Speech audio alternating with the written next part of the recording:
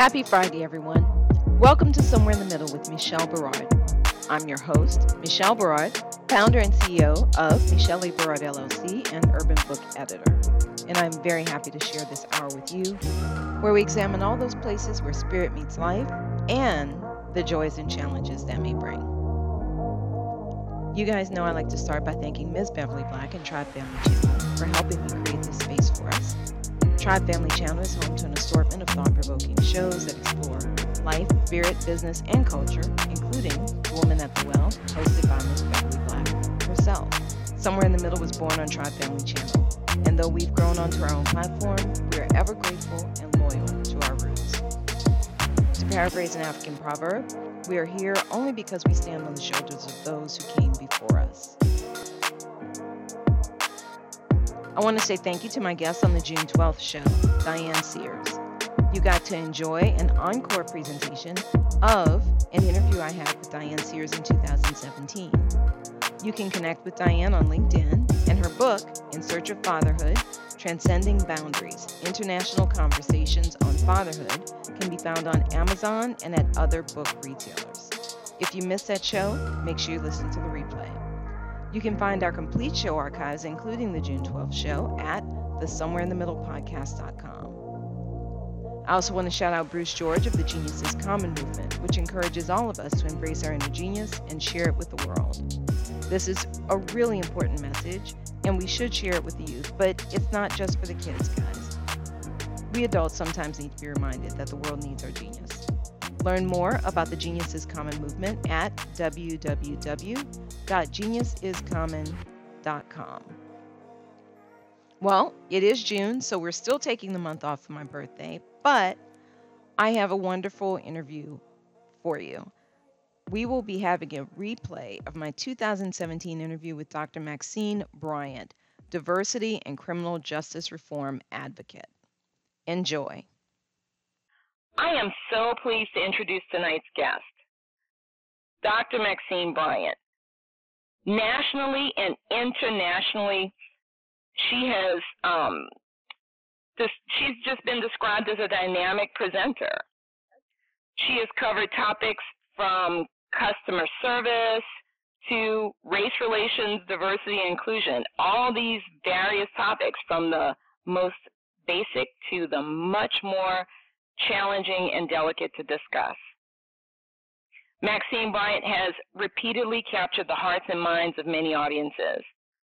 With over 30 years of experience as a professional trainer, she is well-versed in a variety of topics and has presented and or developed workshops, lectures, and keynote addresses for diverse audiences across America, in Negril, Jamaica, the West Indies, Cairo, Egypt, and Ghana in Africa.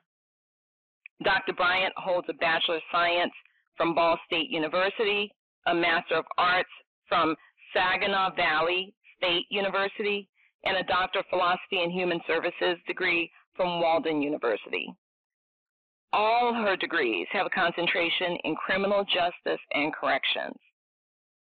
Now, in addition to all of that, as if that's not enough, she's got years of experience leading criminal justice agencies. She is the founder of Bryant Educational Seminars and Training, BEST, an independent training and project development consulting firm.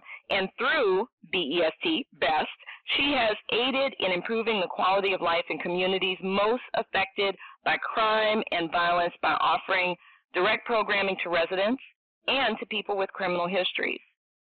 Maxine Bryant also is an author and a poet. She's published 2 books, I Want My Groove Back God's Way, and Truth Be Told.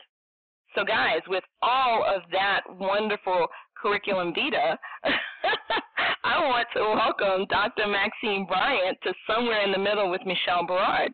So thank you, Maxine, for coming on the show. Wow, Michelle, thank you. It is indeed an honor and a privilege to be on Somewhere in the Middle with Michelle. That's awesome. Well, thank you. You know, we talked earlier in the week, and I'm going to just say again, I'm really excited to have you on the show because you and I have a lot of overlapping interests. and experience in areas such as training and coaching and writing, and poetry in particular. I have a soft spot for poetry, and also issues related to the problems associated with incarceration and the way communities of color are impacted by the high incarceration rates in our communities. So that all of that is just fascinating stuff, and the intersection there is just wonderful for me to get into a discussion with you about that. But before we get to all of that, I like to start an interview with 2 questions. And the reason I like to start with these 2 questions is because I believe that they lead right into who you are and what you're doing and why. Okay. So here are the questions. All right. Dr. Maxine Bryant, who are you, and how did you become who you are today? Wow. Okay. Who am I? I think the first thing that's important for me in self-defining is that I am Christian. I am a Christian. I am a daughter of our Lord. And that's at my core. I am a person who loves life and all that life has to offer, the good and the bad. I am a survivor. I've been through some really rough times, Michelle, as most of us. Some of us get stuck in those rough times. I have been able to not only survive, but to thrive. So I think in a nutshell, that kind of describes who I am. I am a go-getter, a believer in what is yet to come. So I'm optimistic about life and what it has to offer. And I'm always looking for the good in life and in people. So that kind of describes who I am. And the second part of your question was, how did I get here? How did I get to be me? Yes, ma'am. Okay. Wow. I think our parents have they play a big role in who we are or who we become. And not just because they shape us, but my mother prayed for me. Even when the doctors told her that I would never talk correctly because I had something wrong with my tongue, or when the counselor told her not to waste her money sending me to college because I was not college material, when those negative messages came at my mother, and even when I, as a young began making really bad decisions, my mother never gave up, and she always took me to the Lord in prayer. So she was a prayer, and she's gone to be with the Lord now. But if she were alive now, Michelle, she would be like simply amazed. She'd be like, "Oh Lord, you heard my prayer." Right? I got here where I am on the prayers of my mother. Really. Wow. Something I've done on my own in terms of, finishing school and making sure that was something that I accomplished. But at the core, some of the stuff that has happened to me are, I believe, blessings from God that are the direct result of a mother's prayer. Wow. Okay. That is, I think that's really interesting because there is I've heard people talk about that before. In fact, my ex-husband told me that his mom prayed him back to life. And the power of a mother's prayer, that emphasis on the power of a mother's prayer is just fascinating to me. Yes. And it is. I am living proof of that, Michelle. I really believe that. So is that what kind of informs your faith and your optimism? Now that's a good question. Does that? Well, I think to some degree, but I think at some point I had to. My mother's prayer certainly laid a great foundation, but at some point I have to take responsibility for making decisions, for doing what was right for me, for maintaining a level of optimism in the face of fear, degradation, failure, even. So I think some of that may be innate, the way we're kind of cut, the way we are designed, and then some of it is just a choice to do the best. I think it may be a combination of all of that. I'm not any different from many people that you had on your show who have faced adversity, but refuse to let adversity get the best of me. Right. So you mentioned that you're a survivor. Yeah. And that just begs the question of what kinds of things have you survived? Wow. So let me start as a child. I can remember being like 3 or 4 years old, because I was young enough to stand on my mother's couch and not get a beating. Right. So I remember standing on my mother's couch, and there was a man, a deacon at our church, nevertheless, who would come over to visit my parents, and they trusted this man. So they may be in another room, and he was watching TV, and they wouldn't be gone long. It's not like they were like gone for an hour or so, but they were doing things. They were, my mom may have been cooking, and maybe dad was doing something else, right? But while they were out of the room, he was physically molesting me with his fingers, because my mother always made me wear dresses. And I remember thinking, that's right, there's something wrong about that. And it wasn't until obviously years later that I realized I was being molested. Right? Wow. And so that changes everything about a little girl. It takes away the innocence. But I survived that. I did not let that childhood molestation hold me bonded. So then fast forward, because I think it set in motion a number of things. So fast forward to college years, and I was raped while I was in college. Oh, wow. But and certainly I do not take responsibility for all of that, but for that piece.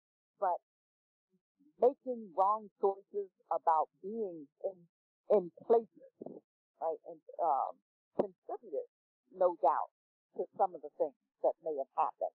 Then I began looking for love in all the wrong places, and I got married and divorced, and married and divorced, and married and divorced. So I'm a survivor of those kinds of bad choices, having been married 3 times and divorced 3 times. And my second husband was physically and emotionally abusive. I survived that. Right? I survived bankruptcy in my life, being on public assistance, and the ridicule that I received from my case manager, my caseworker rather, who, got joy, I believe, out of putting me down and making me feel bad.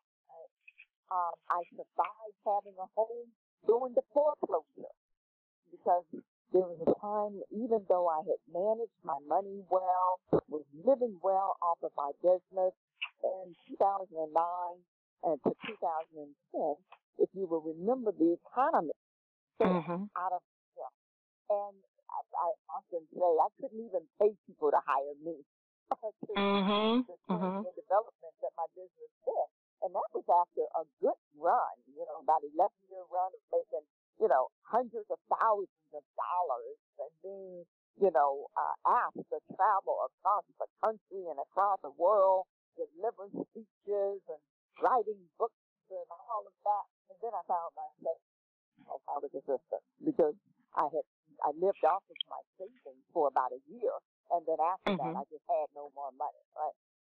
The final thing I think that I can say I have survived is the death of my daughter. And that was one that knocked me off my feet. My daughter was 31, had become addicted to a drug called Sherm, and that's PCP laced in either a cigarette or a marijuana joint. Oh, wow. And she blacked out when she would get high. She lived in Vegas.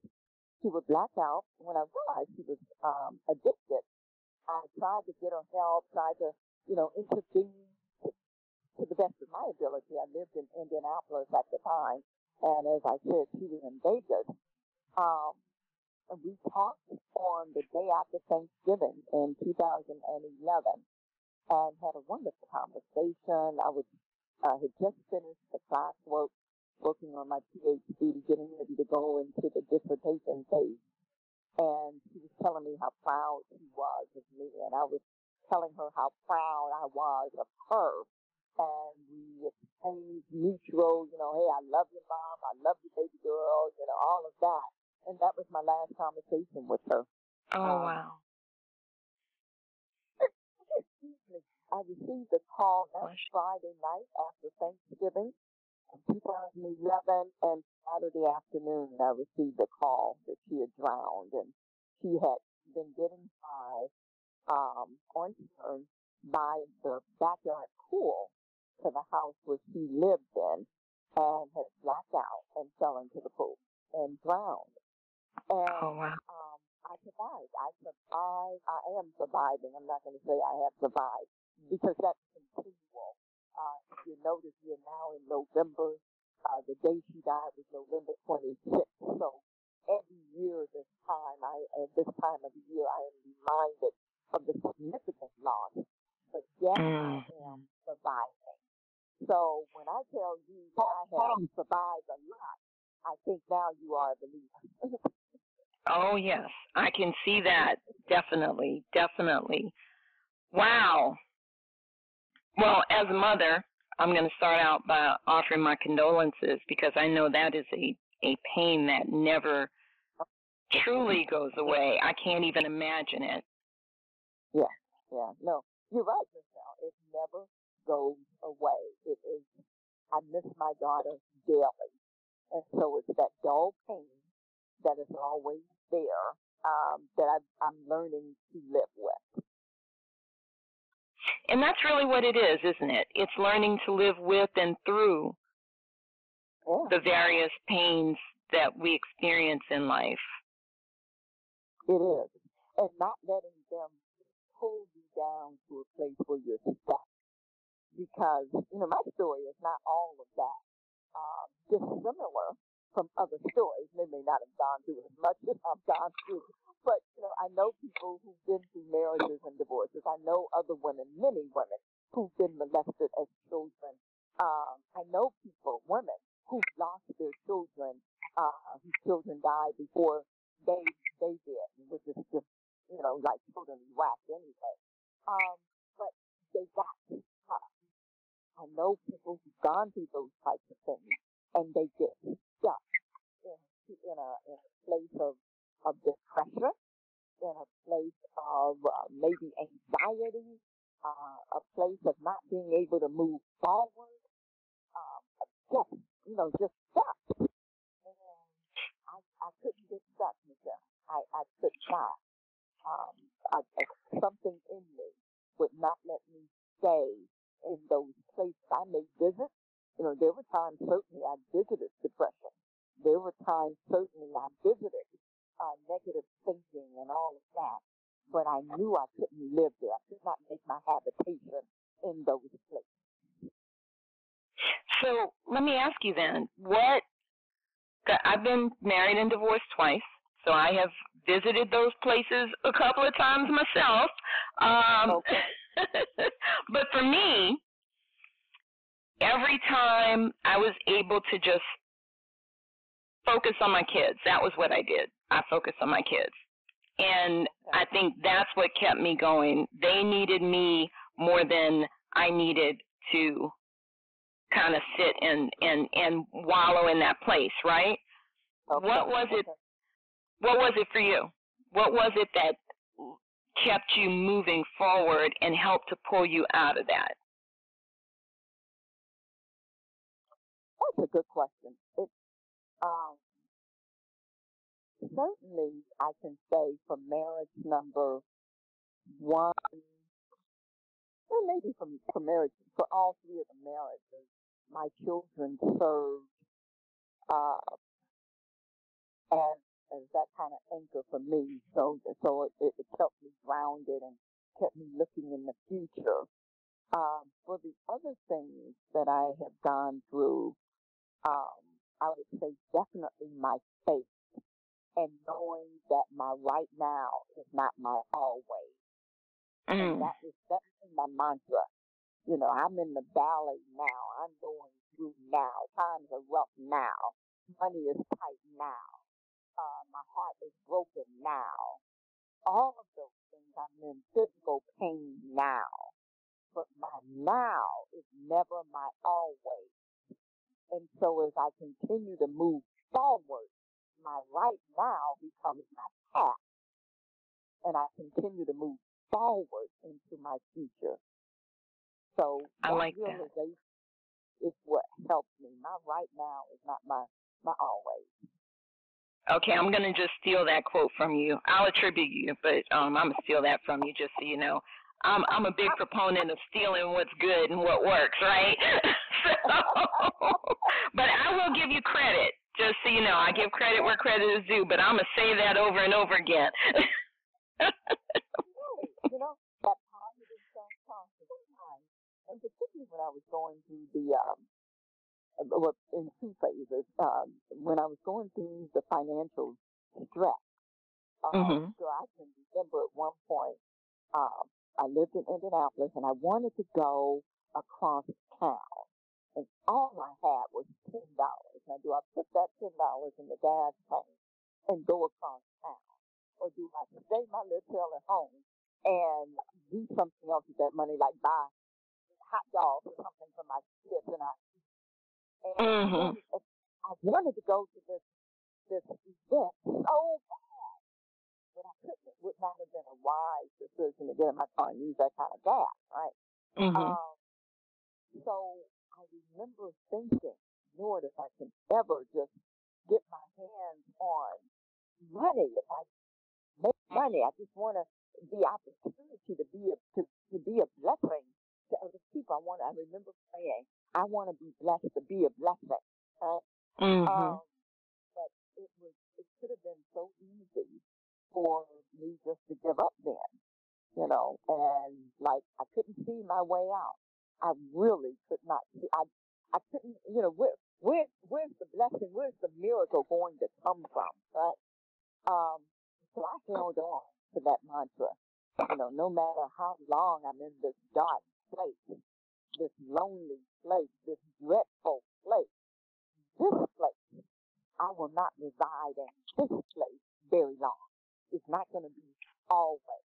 And I share that when I knew that things were going to be up for me, can I tell that story? Oh, yes, please. Okay. I remember I was down to my last $20. And this time, both of my parents had been deceased. To have any siblings to call on, to have money or whatever. I had been robbing Peter to pay Paul. I had borrowed from friends to the extent that I felt comfortable borrowing. And I had no money in the bank, I had $20, period. $20 to my name. And I had someone that called me and wanted me to do a training, a workshop. And I needed to get a tool, prop rather, that particular training. I went to like Hobby Lobby or something like that, Michael's, I think it was. And I bought the item, I don't think they had the item that I wanted. The $20 had fallen in the store. I cried. I remember having a meltdown in my kitchen. And I'm like, God, you know, I needed the money in this training. I just stopped. I don't have $50 anymore. I mean, I felt like someone had just taken a dagger and just really, just shot at me, just stabbed me. And I remember being led to get up off my knees and go upstairs and use my phone to call the store. The store was getting ready to close.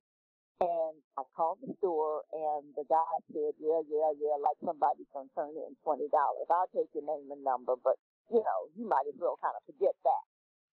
Mm. Well, about an hour later, they called me, and someone had turned in the $20 bill. Wow. And I knew then, I said, okay, God, you've got me. You have got me. And less than 2 months later, I received information that there was a community in Indianapolis that had money,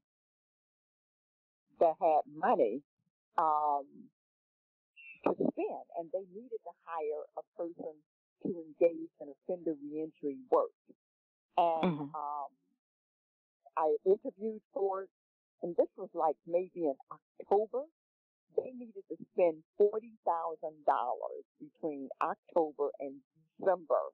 So they were going to give that $40,000 to the person who they hired to do this work.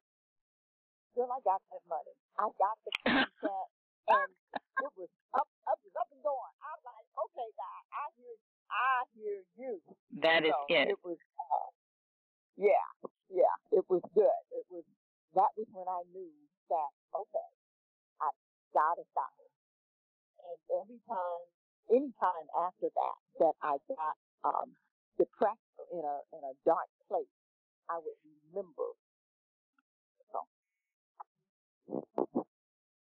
Well, that's what we call evidence, right? That's your evidence. So let me ask you then, how would you describe faith? How would you define faith? And how does it act in your life actively? Yeah. So I once heard a pastor describe faith coming out of, I want to say it's Hebrews. Faith is the substance of things hoped for, evidence of things not seen. And he said, faith is acting like a thing is so, even when it is not so that it can become so, right? And I thought that was kind of catchy, that was kind of cute, but I needed for it to be practical for me. And so what I began to do was internalize and say, faith is me believing that God is able to do the miraculous without my help. It's me believing that the very thing that I think is impossible is going to happen. So, can I tell you another story? This is more. Yes. So, everyone should know that college professors make no money. We don't make any money. We get the title. We get summers off. We get spring break, Christmas break, Thanksgiving break, all of that. But we don't make no money. So, when I came to Savannah, and I realized I took like a $35,000 cut in pay when I moved here and started teaching.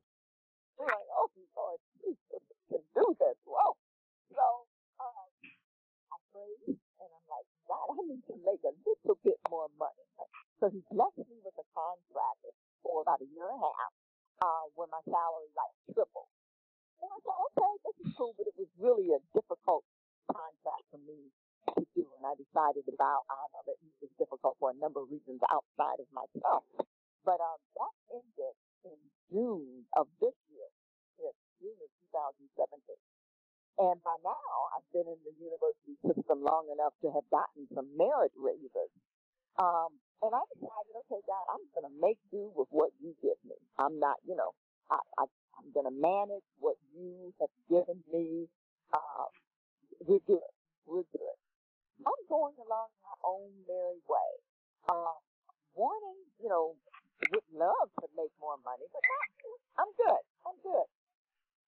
Michelle, when I tell you a blessing like fell out of the sky, I see the phone calls, and I'm a lecturer at the university, so I'm not on tenure track. So it means I'm not getting ready to get tenure. I'm a junior faculty. I've only been there for 4 years. So junior faculty. I get a call from the provost, the interim provost, because our university is being consolidated, and says, Maxine, we've been looking around. We need to fill position in the interim director of equity, diversity, and inclusion, and we want you to do that. Oh, wow. So I meet with, I'm like, okay, guys, what you doing?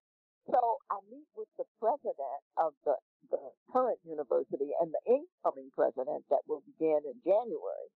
And based on what they're telling me, it's even better than that. Beginning in January, the position transitions to Associate Provost of Diversity and Faculty Development. So wow. I'm like real business in higher ed and academia. That's astonishing. Right? I'm junior faculty. I'm new junior faculty. I'm not on tenure track. So I skipped all of the layers that you're supposed to follow for advancement in higher ed. I skipped assistant professor, associate professor, chair, director, dean. I skipped all of those layers. And I am now the associate provost, right? I'm like, wow. do that. Wow. So I got, just like I have testimonies of overcoming and surviving, I have testimonies of thriving in the hands of God, right?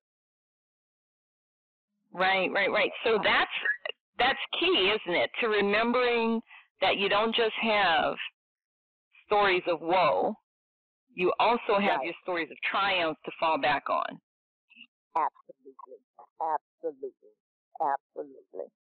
Yes. So now I want to ask, what exactly does this position entail? So it's associate provost. You're going to be doing what? Is it diversity type work on the campus, or? Exactly. So that role entails opportunity, training, and development for faculty and staff around diversity and inclusion issues. And as you noticed in my bio, I have that kind of experience behind me in the private sector, right?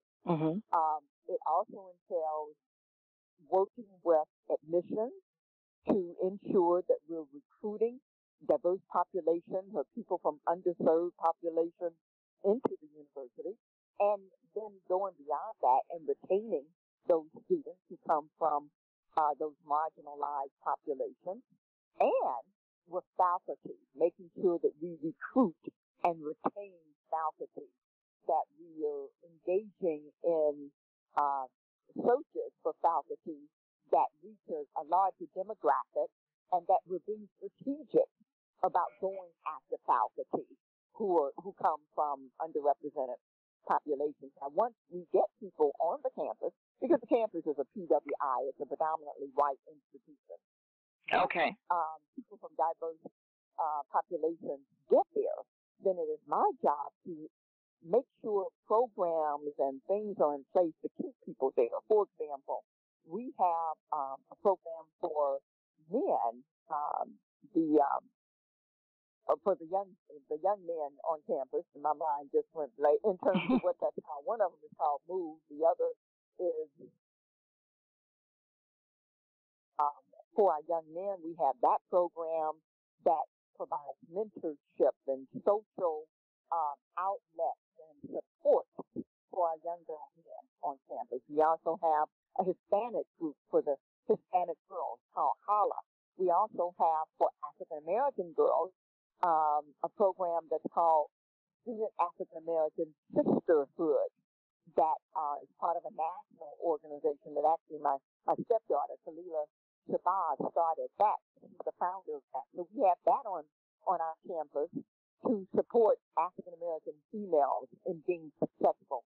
And all of those programs have increased our graduation rates among black and brown students tremendously. Now we're looking at an 80 percentile rate of graduation as a direct result of participation in those kinds of programs. So I want to make sure that we maintain those programs. I want to make sure that that faculty's needs are met. And it became really, really clear about a month ago that we need to address the what faculty don't know or the level of discomfort. We had a situation on our campus where someone had written some derogatory comments about black people, and it said they wrote it in a men's restroom. I think it was a ladies' restroom in a science building, and it said, "Today is the day all niggas will pay. He's coming, bang bang." With the climate of our country right now, that's everybody on high alert, right? I was not in this position at that time, but shortly thereafter, like within 2 weeks, is when they asked me to step up and fill this voice. But as I talked to various professors around the campus, particularly our white professors, I was hearing people say that they wanted to be able to support students. They didn't know how to have a conversation in the classroom, and so they didn't, because a lot of white people don't feel comfortable talking about race. Right. Well, part of my job is to help them to learn how to do that and develop a level of comfortability with having those kinds of conversations. Gotcha. That's actually so desperately needed right now. I remember I attended Agnes Scott College in Atlanta, in the Atlanta metro area, and I remember walking onto campus. I transferred in the middle of a bit of a racial ruckus when I transferred into campus, and I had no idea what was going on when I transferred in. And the tension on the campus was palpable, and the inability to communicate was evident. And fortunately, they put a lot of resources, it's a very small school, and so they were able to put a lot of resources to getting everybody talking. But it was only through a concerted effort, a really focused effort, that we saw what I would call anything close to healing during the time that I was there. But the evidence of the success that they had, to me, was when I went back for my 25th year reunion. Oh my gosh, I can't believe I said that out loud. I went for my 25th year reunion. I'm still like, wait, I feel like I'm still there. What? But I went, and there were so many. Oh yeah, you see, I don't think I'm gonna be able to say that out loud. I just know that. When the time comes, I'm like, no, I don't think I'm gonna say that. But I was so overjoyed to see how many more students of color there were on campus. I mean, it was like, wait, this is crazy. Like, y'all look like y'all almost the majority now, and I'm freaking out. Wow. Okay. But they made a commitment. They really made a commitment to recruitment. And if you look at, they actually broadcast the graduation over the internet, because Oprah was there this year. Yes, and so I was like, yes, I got to see Oprah. I can't be there, but I'm going to see Oprah. But I kid you not, it was amazing, and the class was so diverse. The class, it was amazing to see all these different women just going out into the world, to make things better for everybody, and it just was heartwarming. So I know that by putting that kind of effort forward, campuses really can make a difference. They can make a huge difference in their community locally, but also the wider community. To be intentional, it has to be deliberate, right? It has to be strategic, And Yes. so even for our university, I have a vision of us being a resource center, a diversity hub, a clearinghouse of information, if you will, so that when the community wants information, they want speakers, they want resources around diversity and inclusion, we can be that place. So that's my long-term vision. That's beautiful. Well, and that leads right into, my other questions for you about working with the community at large. Because so when I moved to Atlanta some years ago, I seriously considered going to Savannah because I'm from New Orleans, and Savannah reminds me of New Orleans, except it's much cleaner. It's much cleaner. You don't have that early morning smell of urine as you walk down the street. It's just a little bit different. So, I know, right?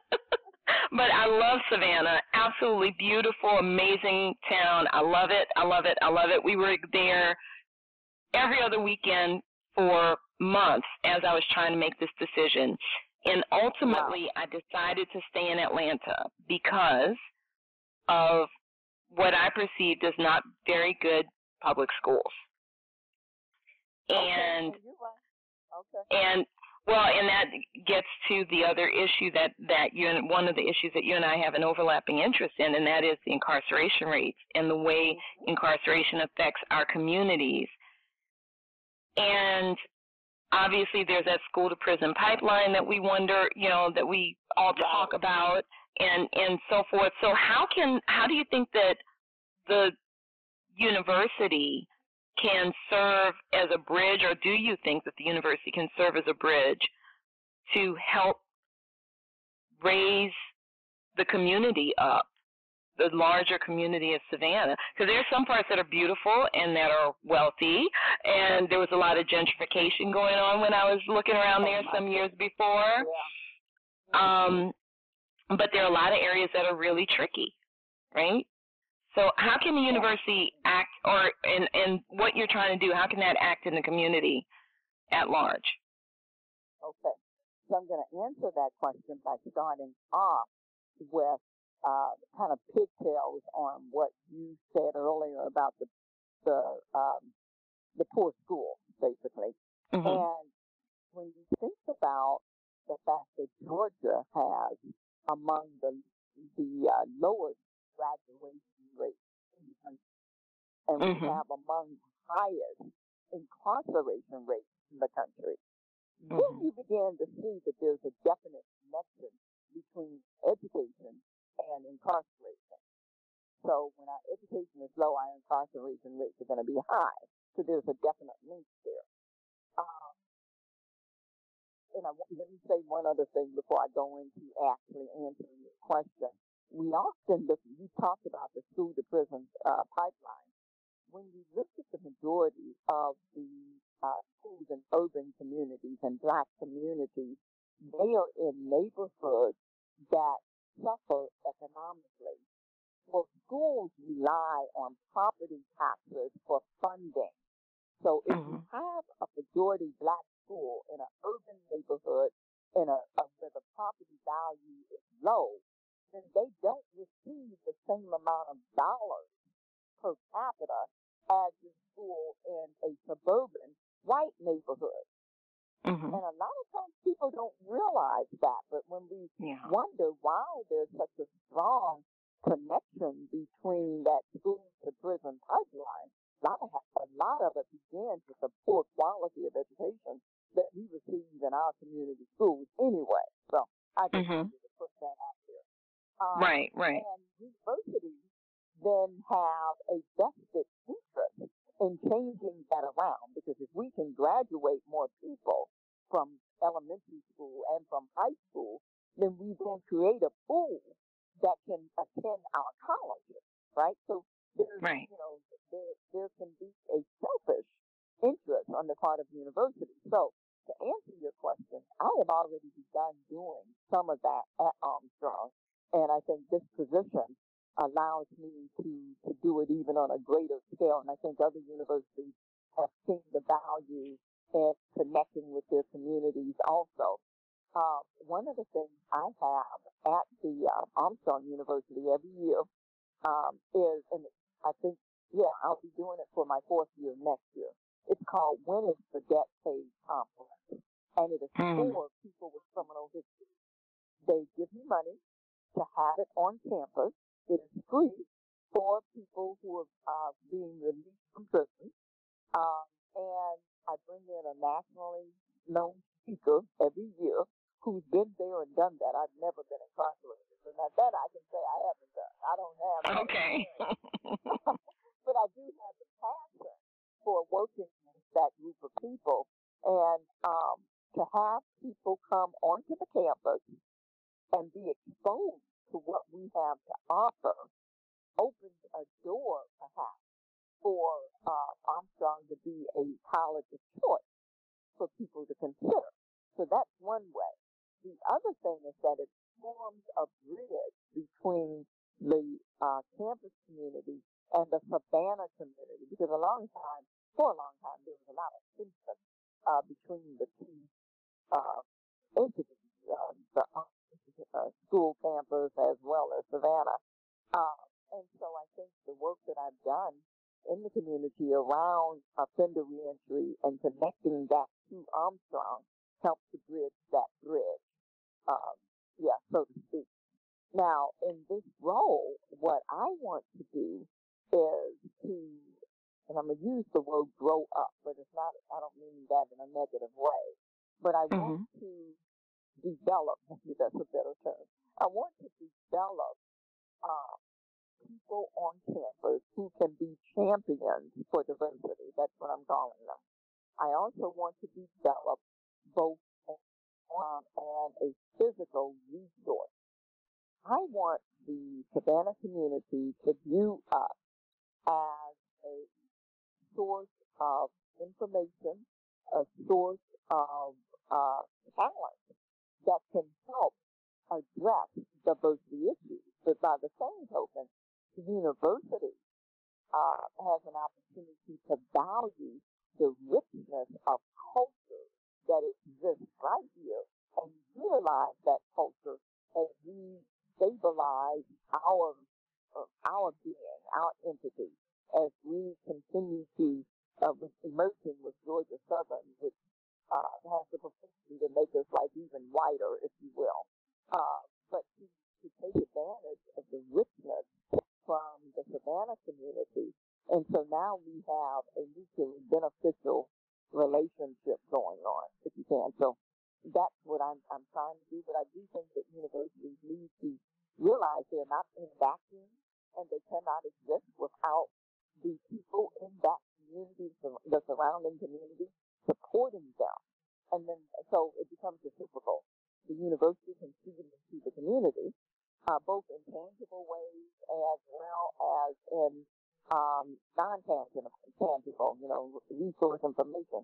And that the community has an opportunity now to partner and feed into by way of people, students, all of that, to the university. So those are some of the ways in which I believe universities can help to eradicate or at least reduce the whole prison pipeline and sow some positiveness into the communities that they serve, that they are a part of. And for me, a big part of that is going to address offender reentry. Well, and actually, that's something I'm curious about in terms of programs that you've run, because I've recently heard about a program that I think started in San Quentin, where they are teaching incarcerated folks how to code, do computer programming. And their claim to fame at this stage, as I recall, was a 0 recidivism rate. Because people are coming out and getting well-paying jobs. They're supposed to be expanding that program to right up the street right here in Chino, there's a women's prison, I understand, and they're supposed to be Okay. expanding that program there. And so I'm wondering what kinds of programs, if any, are going on in the state of Georgia, because Georgia does love incarcerating people. But does Georgia have any real programs in the prisons that you know of to help people to get better paying jobs when they come out, or even just, what kind of reentry programs do they have, and what do those entail? So Georgia has a lot of reentry programs. Now there is one, and I'm not sure that it's off. I'm thinking it's offered by one of the universities. We don't offer it at the university we're in, but it's called Inside Out, where the university provides classes to inmates inside of a prison, and those same inmates have an opportunity to come to the campus. If I'm not mistaken, I think that there's some pilot programs along those lines. I would love to see our university and more universities get involved in those specific types of programs for people who are incarcerated. Now, in terms of the entry programs, there are a lot of both state and private reentry programs to help people once they get out. I've been trying to replicate a program that actually started in Ohio called Citizen Circle. I call mine Neighborhood Networks, and I replicated it in Indiana, but not here. But it's like going into the prison with a person, begin meeting with a person 6 months prior to getting out, and then working with them while they're in to develop a plan, at the same time training individuals who are outside, who live in the community, who volunteer to form a type of support group. Many people who come out of prison only have their peers to hang out with, the same folks that they were hanging out with before they went in. Well, if we surround them with a new network, and hence the name Neighborhood Network, if we surround them with a new network of connection, then we can begin to shift their paradigm and point them in different directions with support that they need to be successful. So that's like something that I've been wanting to get started forever and just have not been able to get it off the ground here in Savannah yet. But that's just some of that. Inside Out is a program that's designed specifically for universities and prisons to connect. Okay, that's awesome. Well, I know that we had a couple of callers on the line. I think they may have had to drop off. I know there are some folks listening online. If anybody has any questions, we can go ahead and open up the lines. I think we have area code 617. Okay, I think they got disconnected. Well, I would like to come in. Ladies, I want to commend you on this episode of Somewhere in the Middle with Michelle Berard. Dr. Maxine Bryant, you two have been dropping gems, and I've taken a lot away from this, so much so that I believe I have a lot of people that would benefit from what you two have said today. Michelle spoke of the, recidivism rate going down because of the coding, and I appreciate that input. And all of the diversity speak that you ladies are bringing forward is exactly what the landscape of our global nation, our global landscape needs right now. So I want to commend you, and I just wanted to make that statement because it's very important and very profound. So thank you so very much. Thank you. Thank you so much for that. And actually, I wanted to ask you, because we're coming up at the top of the hour, and I try to be very mindful of people's time, so I don't like to go over too much. But I did want to ask, because I know this is a little bit left field of what we were talking about, but do you have anything of your writing or poetry that you'd like to share with us before we wrap up the session? You know what I do, particularly for women who find themselves like in the middle. Sometimes we find ourselves in the middle of loneliness or in the middle of a bad relationship or in the middle of just crying because we're just tired of being tired, right? So in my book, The truth be told, I have a poem called I Have Excelled, autobiography. So I just like to read a snippet from that. I won't read the whole thing. Okay? Okay, that's wonderful. Thank you. Tony will never breathe again. Terry is waiting to excel. I am neither. So you see, I concluded years ago that breathing without a man is better than holding my breath waiting for one. I have it. Oh, I too held my breath for a long time. Too long, in fact. I looked. I waited. I searched for my African king to save me from life's ugly demons. I prayed. I cried. Stood waiting on the wings of love to rescue me. I stopped breathing, anxiously awaiting his appearance. I entered into disappointing relationship after disappointing relationship. Sometimes my African king disappointed me. Often I disappointed myself. That's what you say. That's it.